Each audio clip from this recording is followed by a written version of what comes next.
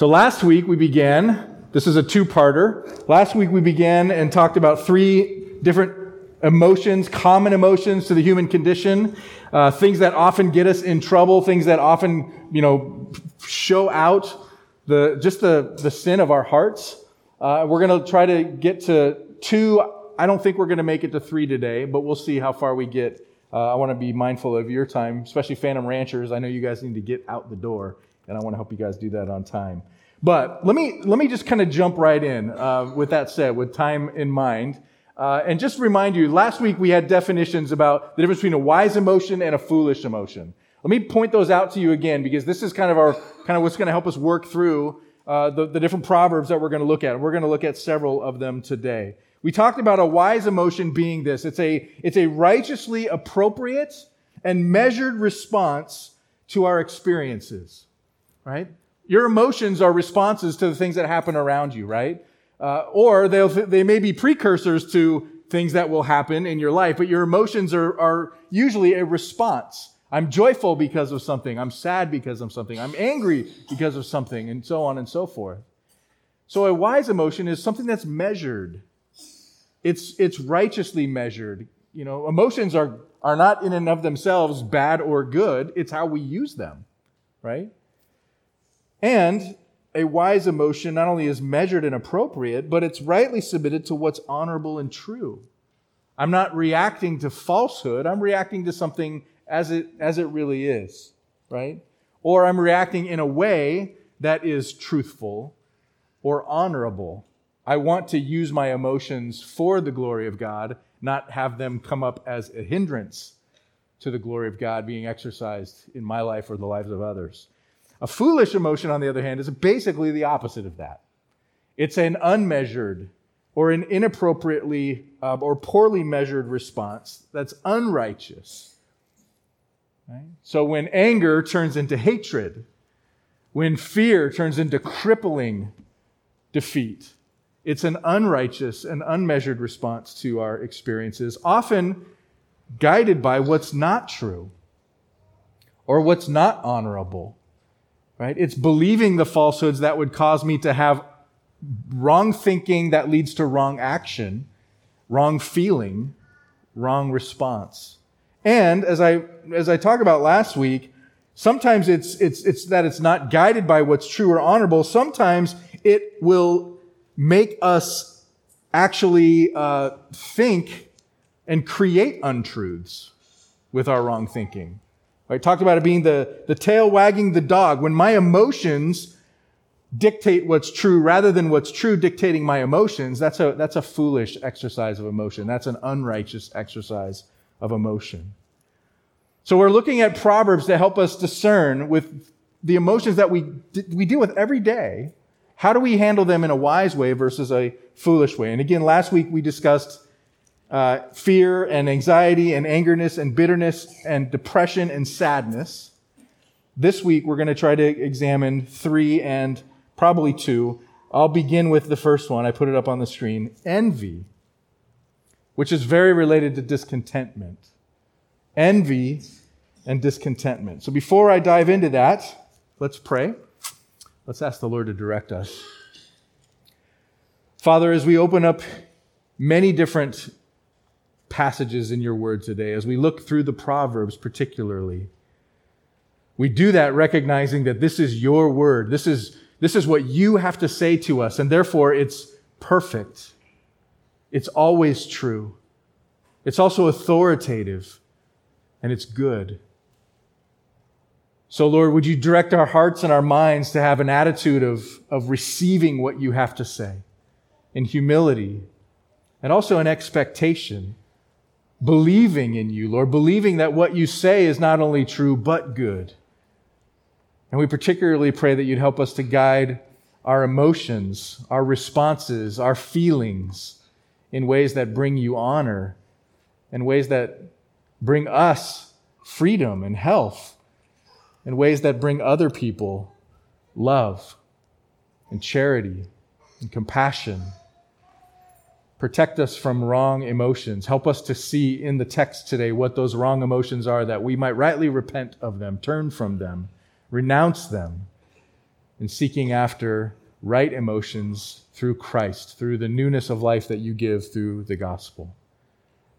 We thank you in advance for what you'll do and ask that you'd help us to remember what we hear today. We pray that in Jesus' name. Amen. Envy, discontentment. They're related, right? Proverbs 27 verse 4 says, wrath is cruel, anger is overwhelming. We talked about anger and wrath last week, right? They're cruel. They're overwhelming. But then Solomon says this, but who can stand before jealousy? He's elevating jealousy above even anger and wrath here. Who can stand before jealousy? Proverbs 14 verse 30, a tranquil heart gives life to the flesh, but envy makes the bones rot. You experience that? Right? Jealousy in your life, that kind of bitterness that can bring, that discontentment that can bring about that tremendous feeling of, why don't I have what I think I deserve? Why do they have what I think I deserve? It makes our bones rot. It's not a good feeling, right? In fact, I read several different places, people in different commentaries this week highlighting the fact that of all of the 7 deadly sins, envy and jealousy is the only one that's not any fun. Right? There's nothing fun about it. The other ones may seem fun for a while. This one never does. It's just a bad emotion. It's not like anger. It's not like fear. It's not like the other emotions that we've examined before, in that there's at least some redeeming quality to them. There's no redeeming quality to envy. Now, I do want to point this out as we think about envy and we think about its tie to jealousy. They're very similar. There's a little bit of a difference to it. And here's the difference. There is such a thing as a holy jealousy in the Bible, where God is said to be a jealous God, right? You ever heard that or read that? God says, I am a jealous God. And you think, wait a minute. That sounds like you're saying you sin. No, there's a holy jealousy. And here's what makes it right. Here's what makes it a righteous jealousy. It's exercised in the defense of something that rightly belongs to him. His jealousy for his people, that's how he uses that, is a right jealousy because he is our husband. He calls us his bride, right? And so when we're unfaithful to him, when our covenant relationship with him is being held on his end, but broken on our end, that makes him rightly jealous for us because we belong to him. So that's a good kind of jealousy, right? There's no envy in that jealousy. He's not envious of the things that we turn our affections to. He's just rightly jealous to say, you don't belong to them. You belong to me. So when our affections are taken captive by false gods and desires, his jealousy is it's the right response of love when love's object is threatened by harm. And we can exercise that same kind of righteous jealousy when the objects of our love, something that rightfully belongs to us in a different way than it belongs to God, right? But when that object is threatened by harm, we can have a jealousy that carries that same level of wholeness. But here's the thing. I was trying to think of examples of when that would appropriately be exercised. And outside of marriage, and to a lesser degree, maybe parenting, I can't think of any. Okay? Unrighteous examples of jealousy, on the other hand, are everywhere and are rooted in what Scripture would call envy. Envy is jealousy exercised in covetousness. It's coveting something that does not rightly belong to us. And that's a blatant violation of the 10th commandment. What's the 10th commandment? You shall not covet your neighbor's house. You shall not covet your neighbor's wife or male servant or female servant or his ox or his donkey or anything that's your neighbor's, right? Covetousness, that's the kind of envy that we're talking about here. And one of the things that makes envy so dangerous is that we often fail to recognize just how deadly it can be. We might say, what's the harm in a little jealousy? What's the harm in a little jealousy? Well, here's the harm. It's so closely related to the chief sin of pride that the two can hardly be separated. Think about it like this. It was pride and jealousy that caused Satan, who at one time was the archangel of heaven, at one time was the angel of light. It was beautiful, was in the service of the king, the Lord himself. It was jealousy and anger that caused him to rebel against God and fall from grace into eternal damnation. It was jealousy and discontentment that motivated the very first human sin. Adam and Eve in the garden, it's what motivated them to eat from the tree of the knowledge of good and evil because they falsely were believing that God was withholding something good from them. It was jealousy that caused Cain to murder Abel. 1 John 3:12 makes that explicit. It was envy that propelled the enemies of Jesus to deliver him up to be crucified. Matthew 27:18 makes that explicit. And it was out of jealousy that the early church was persecuted. You can read that in Acts chapter 5 and Acts chapter 13. And I want you to notice that how in many of those cases of jealousy that I just highlighted from Scripture, murder was the result. It's a serious sin. And for the Christian, there's no place for it in your life. Jealousy and discontentment not only make your own bones rot, but here's the other side of it that's so damaging. It heaps an unbearable burden on other people. Right? When you're envious of somebody else, not only are your bones rotting because of that bitterness that you hold, but you've now heaped on them a burden they can't bear. Is it their responsibility? Or is it ultimately their effort or whatever that brought about whatever blessing that they have in their life that you're envious of? Or was that what God provided for them? It's an unbearable burden to put on other people. Alistair Begg points out sinful jealousy can ruin a friendship. It can decimate a fledgling romance between a young couple. It can destroy a marriage. It can shoot tension all the way through the ranks of a business organization. It can quickly nullify any sense of unity on a sports team. It can foster bitterness and ugliness in a family. In fact, there's virtually no place in which jealousy is unable to do its dreadful work. Indeed, as the proverb here says, who can stand before jealousy? Again, he's saying it's worse than anger. It's more destructive. Now, here's a definition for envy. It's a feeling of discontented or resentful longing aroused by someone else's possessions, quality, or luck.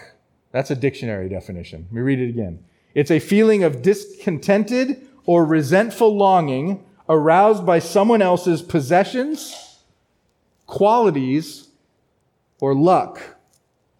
Now, we understand that, but I would say this. We don't believe in luck, do we? As Christians, we would have to say this, and this makes it worse. We would have to say God's providence or blessings instead.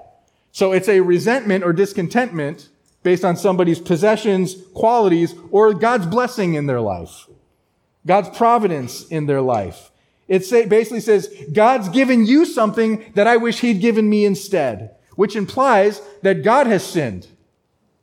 It implies that God has shown partiality, which He does not. Acts 10:34, God shows no partiality. Or that God has withheld something good for you in order to deny you something that you deserve, which is exactly what the lie in Genesis 3 in the Garden of Eden was all about. God has withheld from you. Take and eat. It's good. If you eat this, you'll have what God has. When we're envious, we harbor ill will against others because of their success, their happiness, their reputation, their possessions. And here's how you know. Here's how you know if you're being envious. You mourn at other people's gains and you celebrate their losses. That's how you know. When other people's gains make you sad and their losses make you feel a little bit better, that's sinful envy. Does the news that somebody else is getting a pay raise make you happy for them or envious? Does the knowledge that another one of your friends is getting married, when you're desperately wanting that for yourself, cause you to despise them or celebrate their happiness?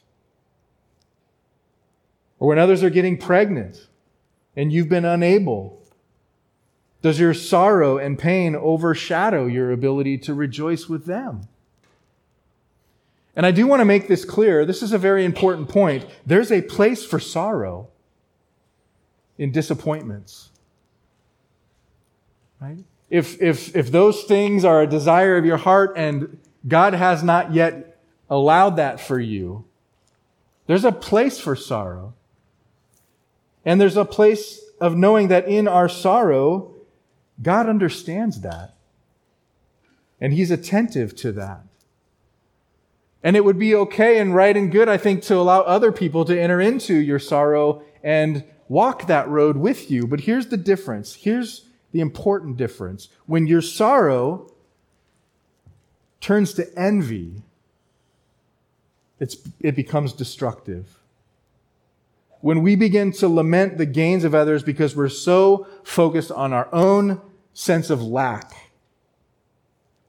that's sinful. And it calls for repentance. What about when other people get the limelight? What about when other people get all the accolades? What about when the attention you crave is given to somebody else? Does that crush your bones? Do you not only harbor ill feelings towards them, but towards God? Because you might say, God, you've forgotten me. God, you've treated me unfairly. By the way, that word, fair, in my house with my kids, they've heard me say this many times as they've been growing up, that's the F word in my house. Fair. That's not fair.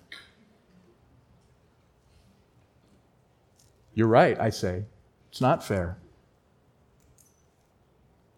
It's not my job to provide fairness. It's my job to provide love and to individually deal with you as I see fit in love, to care for you. My job is not to make sure everything's equal. You're not equal. God would say the same thing to us. I didn't promise you fairness. I promise you what's right and good in my wisdom for you. Envy makes the bones rot. Who can stand against it? I think we have a pretty clear understanding now of the problem of envy. What's the solution? What's the solution to envy and discontentment? Well, I'll state first and foremost up front again, repentance. When we recognize that we've sinned, the first and right response is one of repentance. You say, what does that mean? That sounds like a big biblical word. Well, it means a turning, a renunciation. It's a right recognition. That is wrong, and I admit that I'm guilty of it. I want to turn from it. That's repentance. Right? It's not just confession. It's a recognition with the confession that it's wrong and I'm guilty and I must turn. Repentance. And then we want to see, what does the gospel have to say to us that will help us to see things rightly. And here's where I hate to disappoint you, but I'm going to say this. Before we get there, I'm going to go ahead and talk about the second emotion this morning, because the solution, the gospel word for both, is pretty much the same. It's very similar. So I want to deal with them together. So before we get to that, let me talk about the second Just to pile it on you a little bit more, right? I want you to feel a little more guilt this morning. No. Let's talk about desire and infatuation. And I want to define what I mean by infatuation so you understand where I'm going with this. And by the way, you say, you just said that the gospel answer for these two things is going to be very similar, but it seems like a hard right turn here to go from envy and discontentment to start talking about desire and infatuation. And I would say, okay, hear me out on this, because my flow of thought is very close on these. That's because the infatuation and desire that I have in mind here is closely related to discontentment. Closely related to discontentment. When you heard infatuation, you probably thought I was going to talk about romantic desires. That's not where I'm going here, although they may certainly be included in what we're talking about. But the kind of desire and infatuation that I want to focus on here is this. It's more generally being ruled by our impulses. Okay? Just being ruled by our impulses. It's when foolish feelings overtake wisdom and we're just kind of, my impulses direct the way I think, the way I act. Infatuation in this sense is a first cousin of impulse. Here's the definition of infatuation. Again, this is a dictionary definition. It's an intense but short-lived passion or admiration for someone or something. Intense but short-lived admiration or passion for someone or something. And so this short-lived passion, that's the key element there. Short-lived passion often leads then to hasty decisions and hasty actions. And you've heard the old saying, haste makes waste, right? Well, haste not only makes waste, but it can make a huge mess of our lives as well. So Proverbs 19:2 is up there on the screen. Desire without knowledge is not good. Okay? Desire without knowledge, not good. And whoever makes haste with his feet misses his way. Proverbs 21:5, the plans of the diligent lead surely to abundance, but everyone who is hasty only comes to poverty. You remember last week, if you were here, I mentioned the axiom that goes like this. We shouldn't be ruled by our emotions, rather we should be guided by the truth. Right? Shouldn't be ruled by our emotions, we should be guided by the truth. We hear that a lot, and here's what I think. I think that is most often said and applied in this situation.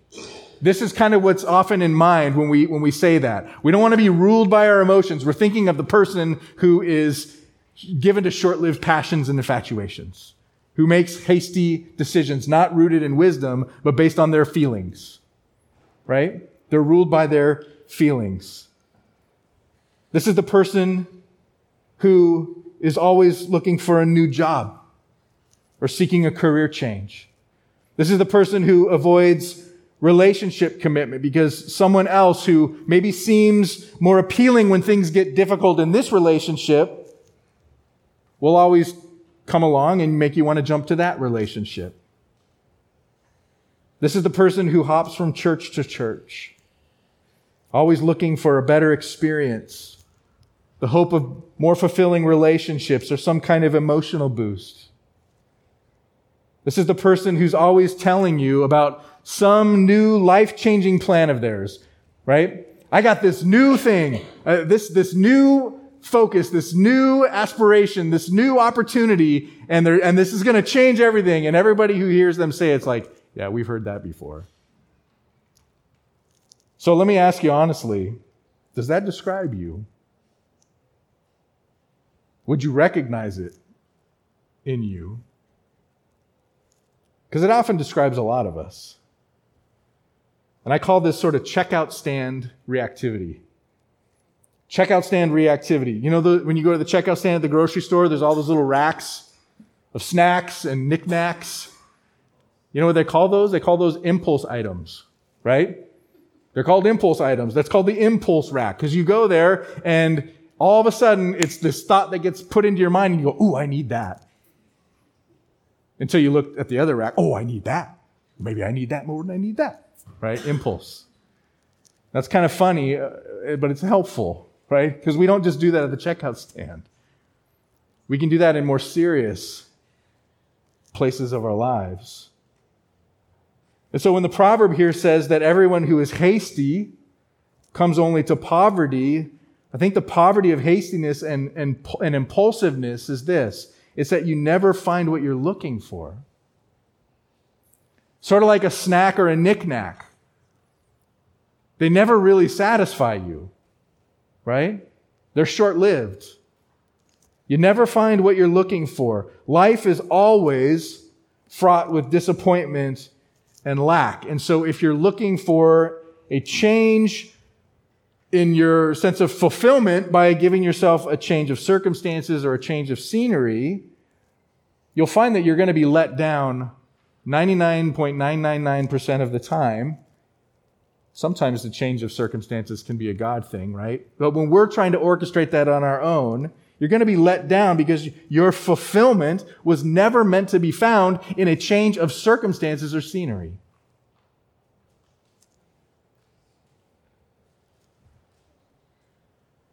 What you're doing is you're setting yourself up for a string of new disappointments. New opportunities, maybe, but opportunities that are always promising and never delivering. You know the great philosopher, Little Richard? Most of you aren't old enough to probably even catch who Little Richard was. He was like a musician in the 50s and 60s. He wasn't a great philosopher, but he said something really good. He said this. He said, "The grass may look greener on the other side, but believe me, it's just as hard to cut." It's a good quote. If infatuation is a first cousin of impulse, it's also closely related to discontentment. Okay? Proverbs 27:20. I think they have that up there too, don't I? Yeah. All right. Sheol. What is that? Sheol is the biblical place of the wicked who die, right? It's hell. Sheol and Abaddon. What's Abaddon? Well, Abaddon is a demon. It's the name of a demon who is the gatekeeper of Sheol, the gatekeeper of the bottomless pit, according to Revelation 9, verse 11. The name Abaddon literally means the destroyer. So we've got hell and the destroyer are never satisfied, and never satisfied are the eyes of man. That's a heavy verse, right? Discontentment and reckless impulse are sinful emotions here that are equated with the dissatisfaction of hell itself.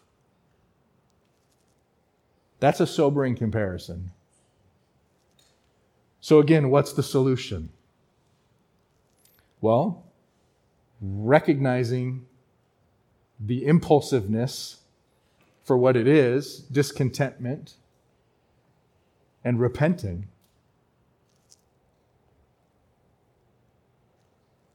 And here's the gospel answer for both questions. Envy, discontentment, infatuation, desire. Look back up at the proverb, the first one up on the screen, 19:2. Desire without knowledge is not good. Desire without knowledge is not good. So the flip of that is desire with knowledge is good. The key is, what's the knowledge, again, that we need? We need knowledge. We need to be guided by what's true, in other words. Again, not by impulse, but by truth. So I want you to flip back in your Bibles to where we've been. Would you open up to Proverbs 2? If you want to use the Pew Bible, you're on page 528. Proverbs 2. Remember where Solomon started here. Remember, this is the Word of God. This is what God has to say to us. This is the beginnings of what he was saying in Proverbs. Proverbs 2, verse 1. My son. He's writing Solomon to his son. So if you're a female, you can easily say here, my daughter, okay?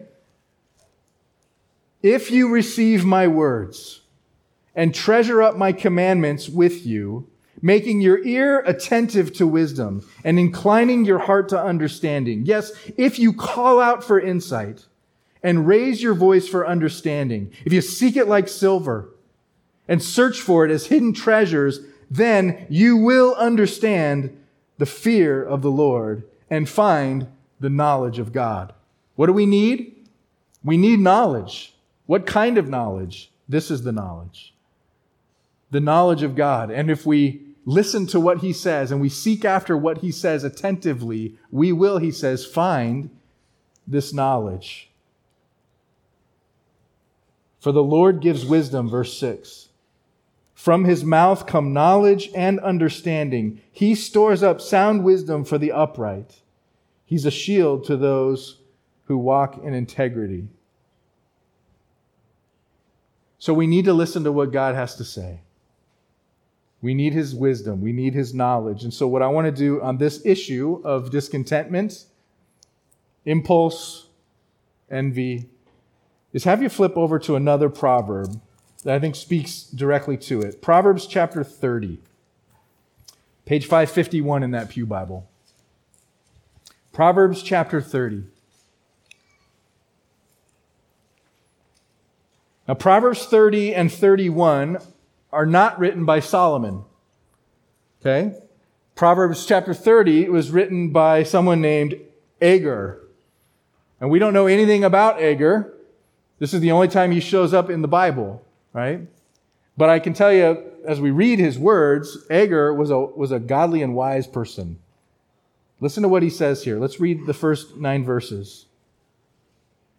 The man declares, I am weary, O God. I am weary, O God, and worn out. By the way, that sounds to me like someone whose bones are rotting. I'm weary and worn out. Surely I'm too stupid to be a man. I have not the understanding of a man. I have not learned wisdom, nor have I knowledge of the Holy One. So that's a confession. That's repentance. And then here's his understanding of God. Here's his praise for God. Who has ascended to heaven and come down? Who has gathered the wind in his fists? Who has wrapped up the waters in a garment? Who has established all the ends of the earth? What is his name? And what is his son's name? Surely you know. Every word of God proves true. He's a shield to those who take refuge in him. Do not add to his words, lest he rebuke you and you be found a liar. And then here's a prayer. Verse 7. 2 things I ask of you, God. Deny them not to me before I die. Remove me far from falsehood and lying. Give me neither poverty nor riches. Feed me with the food that is needful for me, lest I be full and deny you and say, who is the Lord? Or lest I be poor and steal and profane the name of my God. Now, what I want us to do is I want us to focus on Agur's little prayer here in verses 7 to 9, because I think it'll really help us in gaining contentment, an understanding of contentment and a experience of contentment. Notice first that he prays to God forgive him 2 things, and he says, before I die. So in other words, this is a prayer for now. This is a prayer for today. This is sort of like the Lord Jesus in teaching us how to pray, saying, Lord, give us this day. This is Agur's way of saying that, right? He's saying, I don't need contentment when I get to heaven. We won't need it there. I need it now, right? So what is he asking for? 2 things. The first is to be removed from falsehood and lying. I think he's saying this, I don't want to believe lies. I don't want to buy into the deception, God, that you're not good.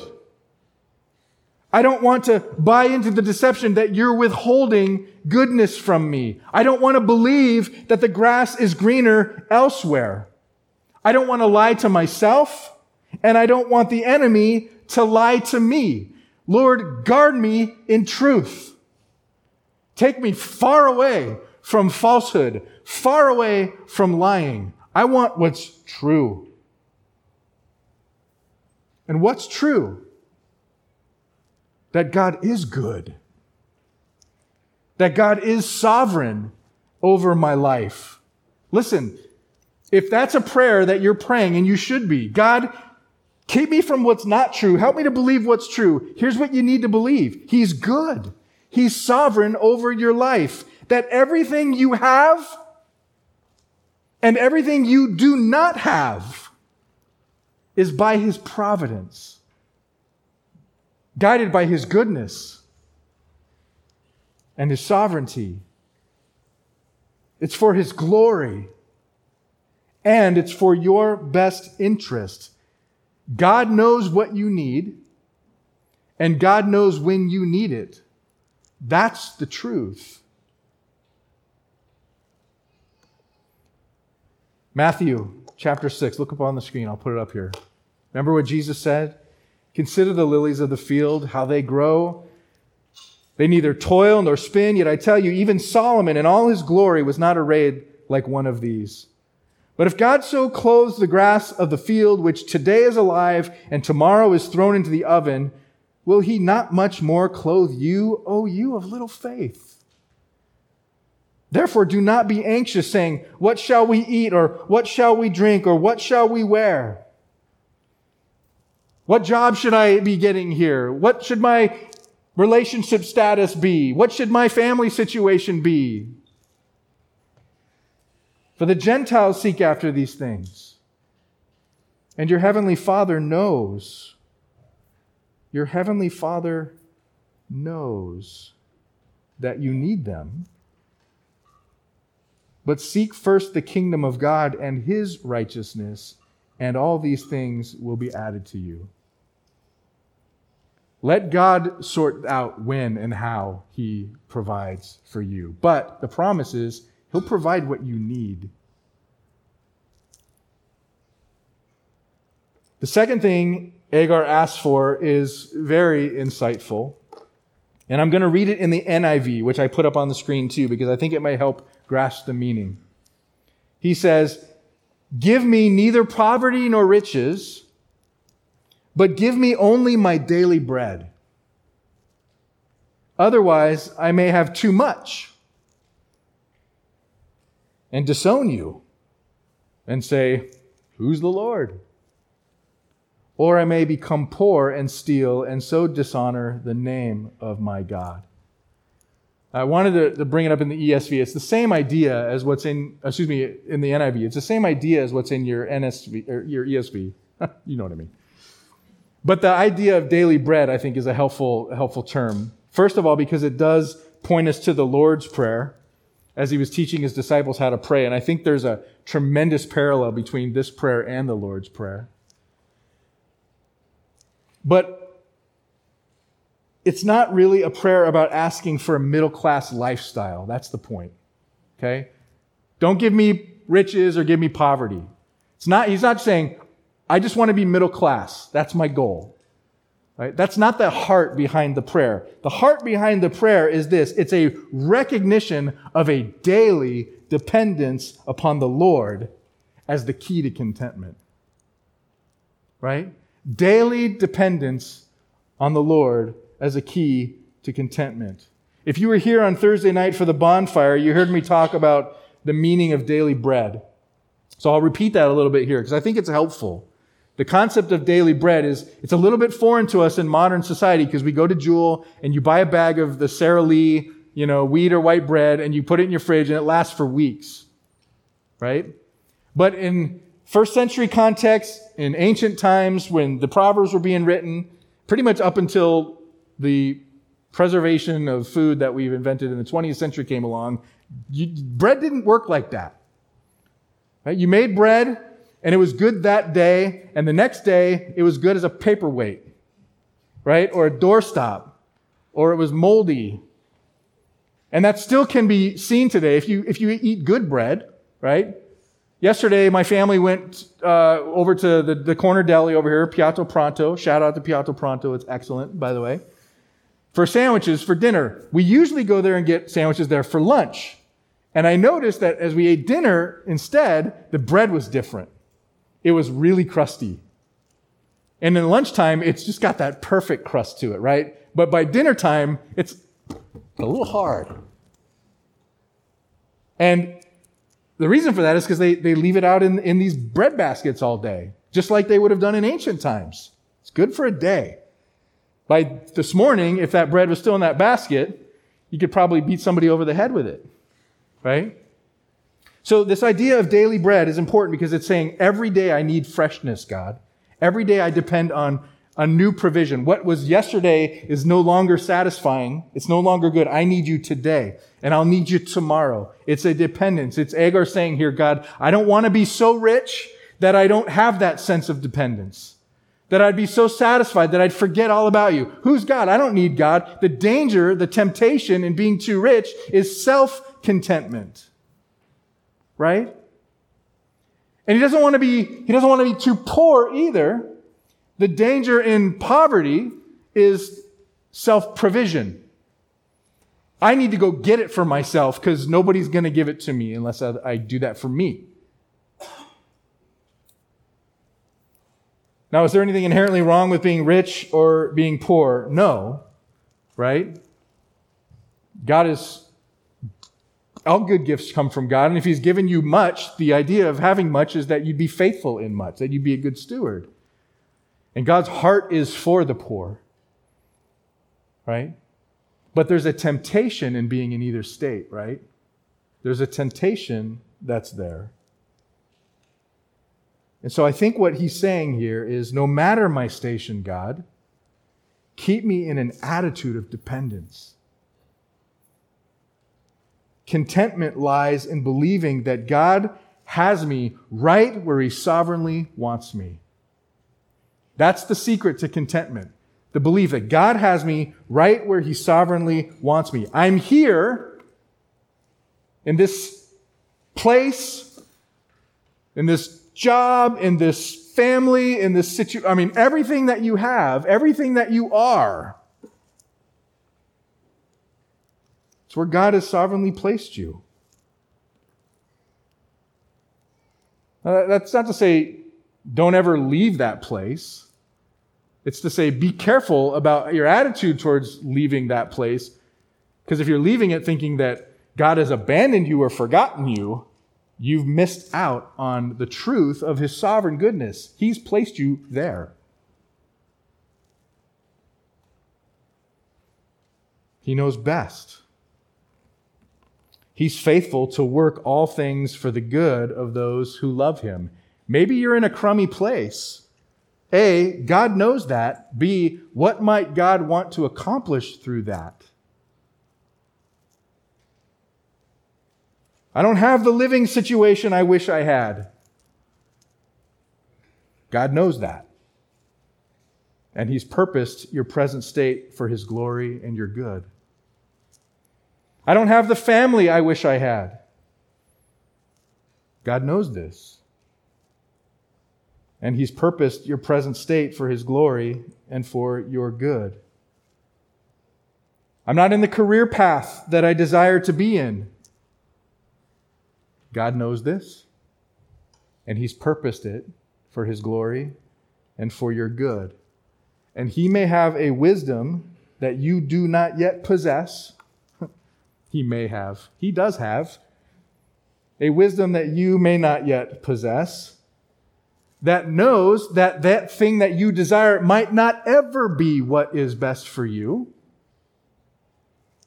Or He may have a timing for these things in mind that you need to learn to trust Him to unfold.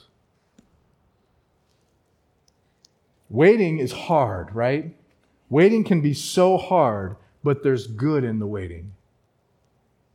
There's good in the waiting. That's a theme that just comes up over and over and over again throughout the Scripture. Waiting, our waiting, allows God to accomplish things in us that wouldn't happen apart from the waiting. I had a really good conversation with a young brother very recently who we were talking about, God finally answering a prayer in his life. And it was a long time coming.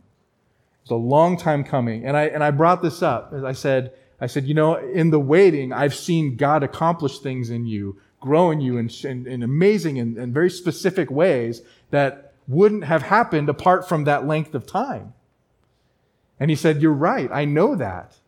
If God had answered this prayer back in the beginning when I started praying it, I'm confident I would have gone right back to my old patterns.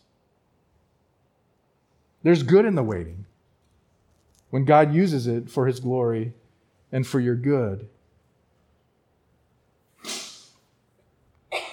And by the way, I think it's important to say this too. Waiting is often a precursor in Scripture, often a precursor to mighty acts of God. I mentioned earlier, what if you're not getting pregnant and other people are? I know that's a deep pain for people. Did you know that in Scripture, barrenness is often a precursor to mighty acts of God? It happens over and over again. So even in those deep pains, there's a purpose in the waiting. There's a purpose in the waiting. We just have to ask Him for our daily bread. And we need to be content with the bread that He gives us each day. That's not just good for our heart's contentment. It points us constantly to Christ. What's our daily bread ultimately? Jesus is the bread of life, right? Jesus is the bread we need each day.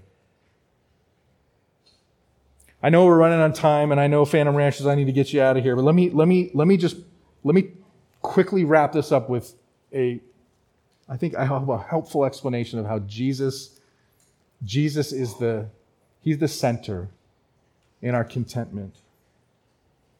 Remember our third study of Proverbs, we talk about the wisdom of God being embodied in Jesus. He is the wisdom of God, right? The knowledge that we need is found in looking to Jesus. And that's true when we feel the discontentment of jealousy or impulsiveness. The Apostle Paul says in Philippians 4, I have learned in whatever station or whatever situation I am to be content. I know how to be brought low, and I know how to abound in any and every circumstance. I've learned the secret of facing plenty and hunger, abundance and need. And here it is, I can do all things through Him who strengthens me. I can be content because I have Christ. In Jesus, my every need is met. My hope is in Jesus. My sins are forgiven in Jesus. My worth is found in the perfection of Jesus. My fear, my anxieties are answered in the salvation of Jesus. In Jesus, I have a family. In Jesus, I have a vocation and a purpose. In Jesus, I have the greenest of grasses because He makes me lie down in green pastures.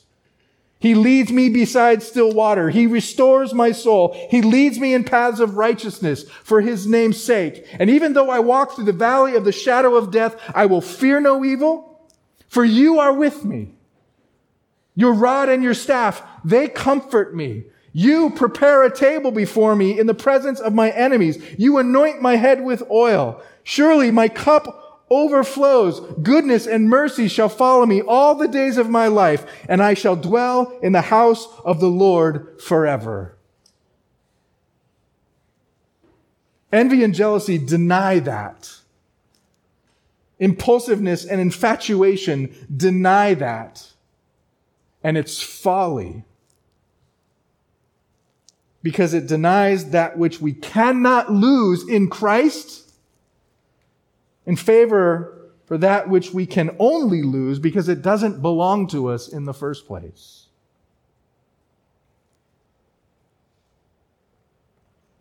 He is no fool who gives up what he cannot keep. I would add, or the pursuit of that which doesn't belong to him in order to gain what he cannot lose. Jim Elliot said that. I don't have time to dive into shame and guilt. I didn't think I was going to. We'll leave that for another time. And perhaps we've received all from the Lord that we needed to receive today. I trust that that's true. Your emotions, listen, your emotions are a God-given gift. They're a God-given gift, but they are tools. They're tools to be used righteously. They're not meant to wag the dog. The old axiom, we're not to be ruled by our emotions, We're to be guided by the truth. Let's pray. Father, thank you for your word. Thank you for speaking to us today. Lord, again, may what you've said to us sink into our hearts and minds. May you form us, Lord. Would you bring about repentance where we need to repent? Would you bring about hope where we need hope, Lord? When we are caught in despair, when our emotions are ruling us, Lord, and our bones are rotting, we need the good news of hope in Christ. We have him and everything we need for life and godliness in him, Lord. Help us to fix our eyes on him. Help us to walk with him. Help us to ask you for wisdom, that our lives would be filled with emotions that are true and honorable, that bring you glory, that don't place an undue burden on others or make our own bones rot. Thank you for the hope of Christ. Thank you for the freedom of the gospel.